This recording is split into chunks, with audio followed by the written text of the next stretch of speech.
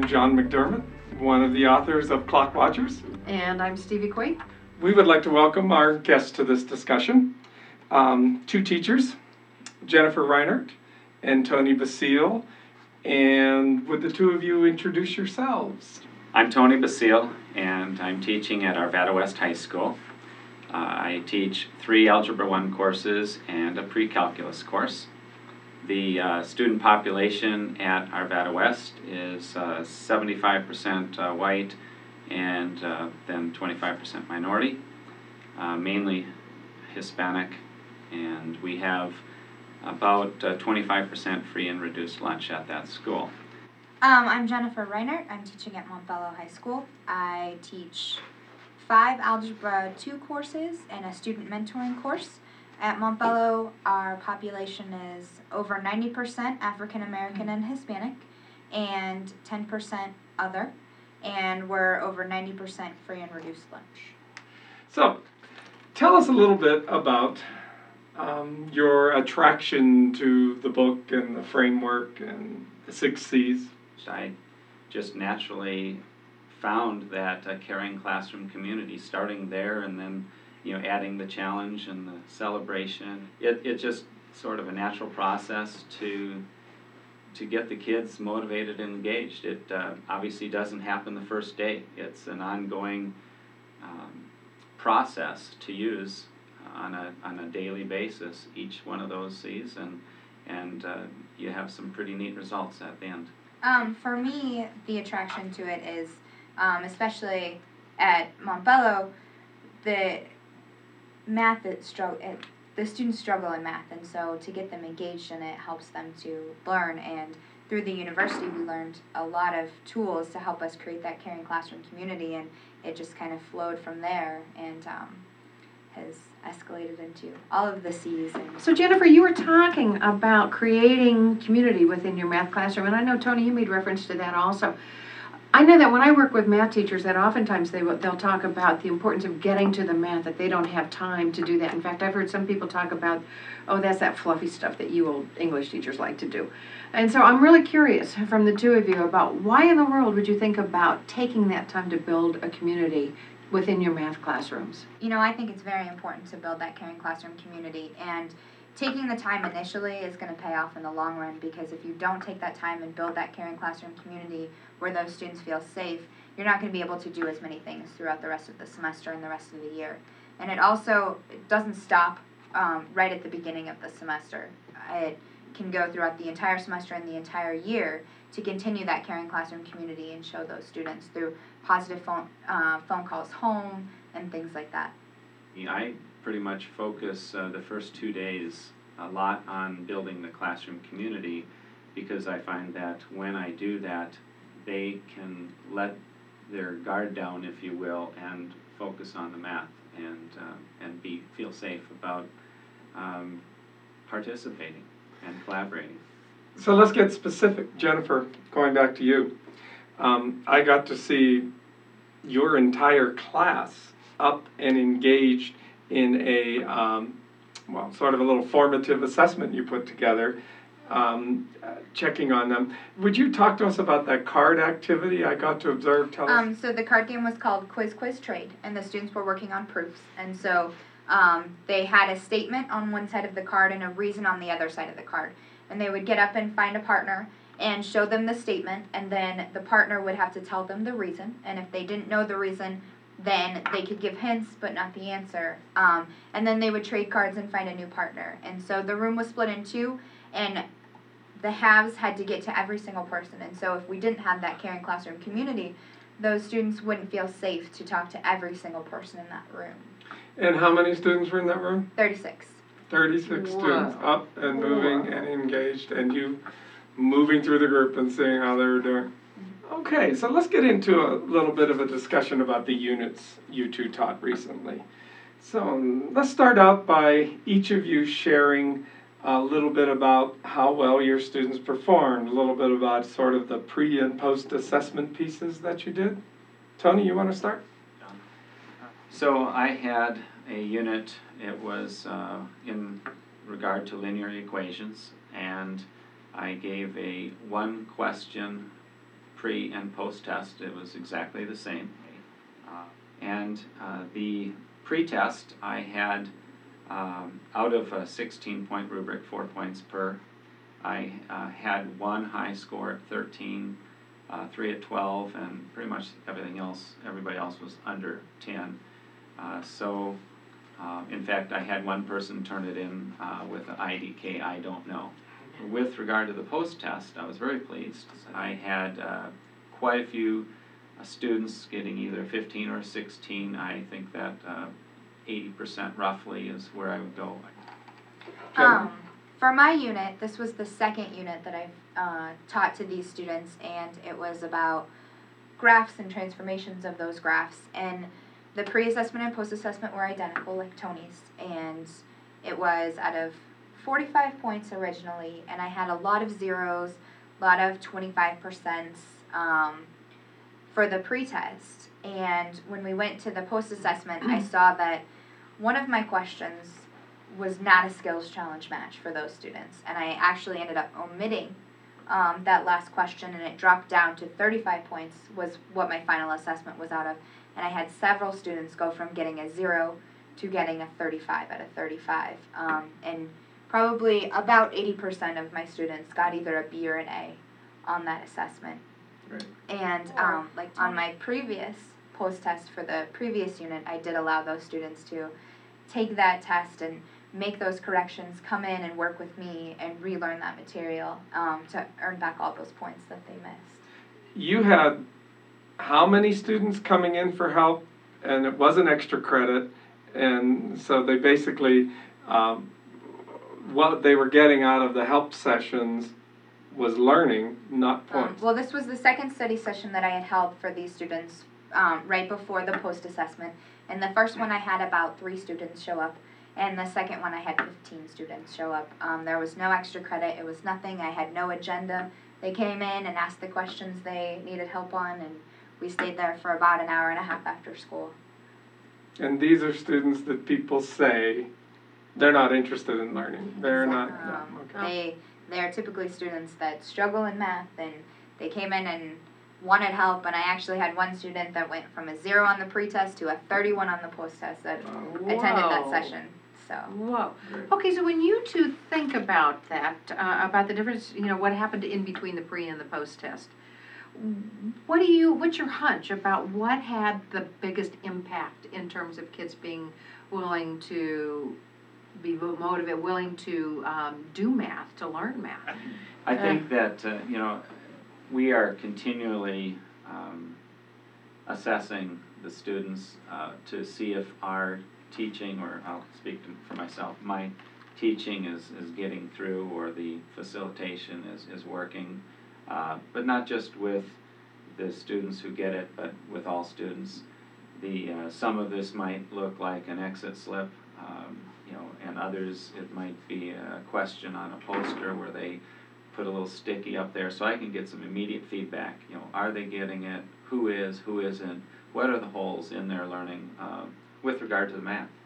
So that's your way of checking in with them throughout the unit. Right.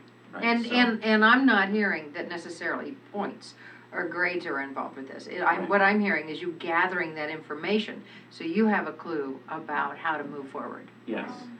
And then I have, that allows me to differentiate some instruction for some of the kids that, let's say that 80% are getting it and 20% aren't, then I can, either have a small session with those 20% of the students and sort of fill in the gaps, or I might group those heterogeneously with some other students who do get it and work on similar skills in the next investigation, so they have some collaboration going on with a student who could help them. Along with what Tony does as far as checking in and checking out, I try to bring a little humor into my class and have the students, show me that they know it by standing up and doing a popular dance that they like. Or just bringing some humor into the class. And I also think it helps to, keep those students motivated and engaged and get them from a 0 on the pretest to a 35 on the post-test by knowing your students through that caring classroom community and continuing to give them surveys and learn more about them and how they want to learn, and knowing what your students need from you, I think really helps you to get them from that pre-test to that post-test. Something that I'm curious about too, that you were referring to in that last one, and I keep hearing in what you talk about, and that's that whole nature of challenge. And particularly when you're working at a school in which there are kids who come from who are basically poor kids. How do you think about challenge when there's so much going on and they may not have had some of the support along the way academically? Well, for me, I don't lower my standards because of that.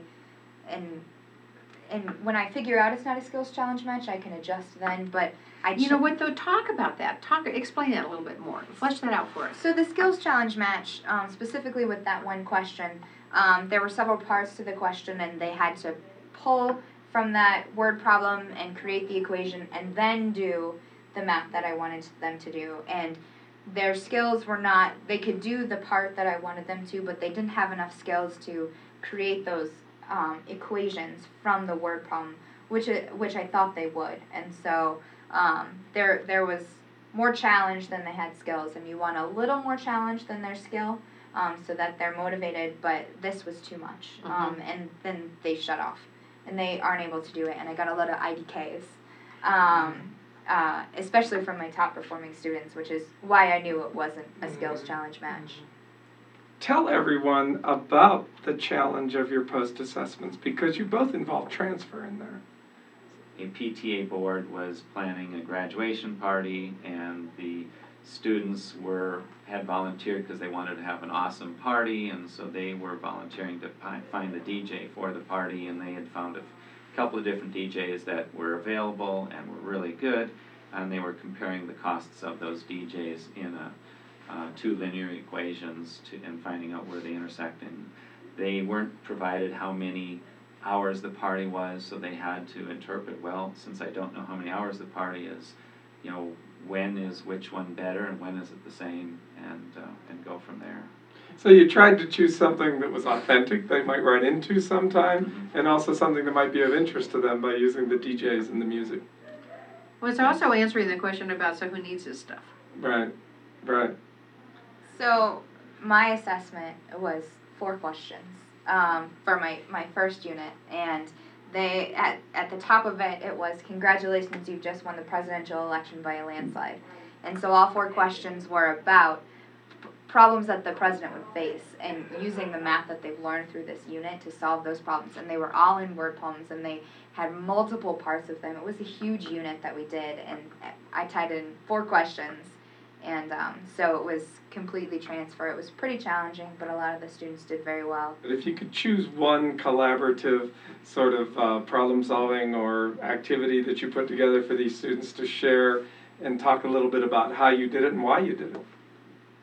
So my group work was groups of 3, and it was randomly selected at this time, and I actually handed them Monopoly money as they walked in, and so they had to find the other people that had the dollars or the $5 or the chance cards.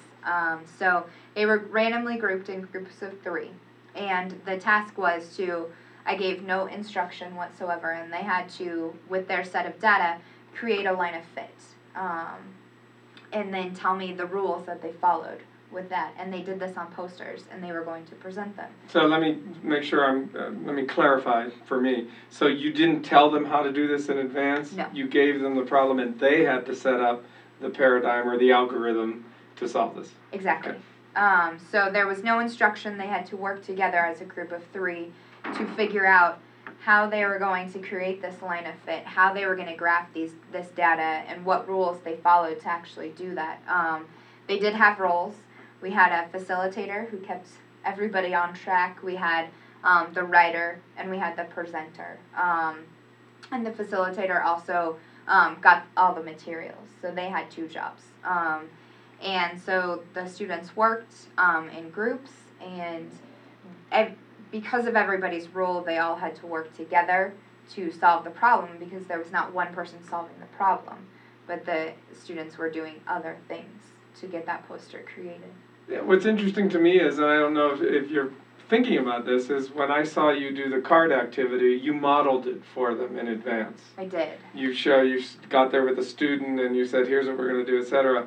I also saw you earlier with your students modeling group work by asking students how are we going to go about doing this, etc. So I've seen you do that. Does that match, or am I imagining that? Yeah, no, we do a lot of modeling to show those students, and for that particular one, I don't think I did anything. That was the first time they had a facilitator role, so I explained it a little bit, but there has been previous modeling and practice. And I think that's key. We talk about modeling, but it's that gradual release of responsibility. You've modeled, they've worked in groups, you've modeled, they've worked in groups. Now maybe we don't have to do so much modeling individually, take the scaffold away. Yeah. So we want to talk a little bit about choice and celebration in your units, and maybe zero in on a couple of those elements and tell us a little bit about what you did and why you did it. Who would like to begin? Okay. Well, the investigation I was telling you about, I had a way of celebrating their success. I broke down the activity into multiple steps, chunks, if you will, and as they accomplished a certain amount of the investigation, they would be rewarded with a little stamp. You know, we have a little bear claw because that's the school emblem, and I would stamp their work up to that point. And I was, these are ninth graders, and I didn't know how it would come across, but I was surprised at how motivated these kids were to get the work done and make sure that I came and stamped their work. And it was, there's 29 of them, and they're in groups of 2, and I'm trying to, get to all these groups and stamp, and they're calling me from one side to the other side, and it was just this excitement going on in the classroom for these silly little stamps that. Is that acknowledgement? Hey, Yeah, I did something well. Absolutely. So that was just a real simple form of celebration that they got, the stamp to recognize that they actually did the work and got it done, and it was really exciting, that part of it. Great. The celebration that I want to talk about actually is mentioned in the book as an auction for a mini celebration, and throughout the unit, my students earned poker chips through 90% or higher on a test or on a quiz. They got poker chips for completed classwork and completed homework. So I kept tally of that for all of my students, and at the end I totaled it up, and after the post-assessment I gave everybody their poker chips. And it was a blind auction, and I went to the dollar spot at Target and bought just silly things, Hello Kitty pens and princess tattoos and cookies and homework passes and get out of tardy free cards. And so the students got their poker chips, and they were able to auction, and it was a blind auction. They didn't know what they were auctioning for, so they were taking that risk of what did my teacher buy for me? Is it extra homework? What is it? What am I going to do? And so they were willing to take that risk, and the students just loved it, and I bought enough so that every student could get one thing, and some got more. And we actually had parent-teacher conferences the next night, and the students had told their parents, and they just said that it was like one of the funnest things that they had done, and it was just a celebration because they did so well through that unit, so it was really fun. Yeah. That's great. So, choice. Talk a little bit about choice. How in the world can you think about choice in a math classroom? For me, I think choice is really, really important to have those students have a say in what they're learning and how they're learning it. And so my students get to choose things like their roles. They get to choose what they do. They get to choose. We did an activity where there were 5 corners for a review activity, and they got to choose what they needed to review. So they knew where they were weak before that unit test, and they got to choose where they needed to go. And that helped them zero in on what they needed help on and giving them that say in their classroom. There was a class that I was trying a little direct instruction, thinking that was the appropriate time for it, and I was dead wrong. As we often are. The students started advocating for themselves. They said that we don't understand what you're telling us. we want to see if we can do it. So pretty much I turned over the power of the pen. They took the pen, they went to the board, and they said, is this what you're doing? Another student would come up. So the dynamics was that they were choosing to teach themselves, and I became a facilitator in the back of the room and maybe helping at least the classroom management, but I really didn't have to do much of that either. And what's very interesting about giving students control is there is a body of research out there that suggests that giving them that control actually contributes to intrinsic motivation. And that's where we really want to go with these students. So I think that's just such an important element of what we do. I'm just thinking, I wish I'd been in your class with either one of you when I was back in school learning math. Yeah. It made a difference for me.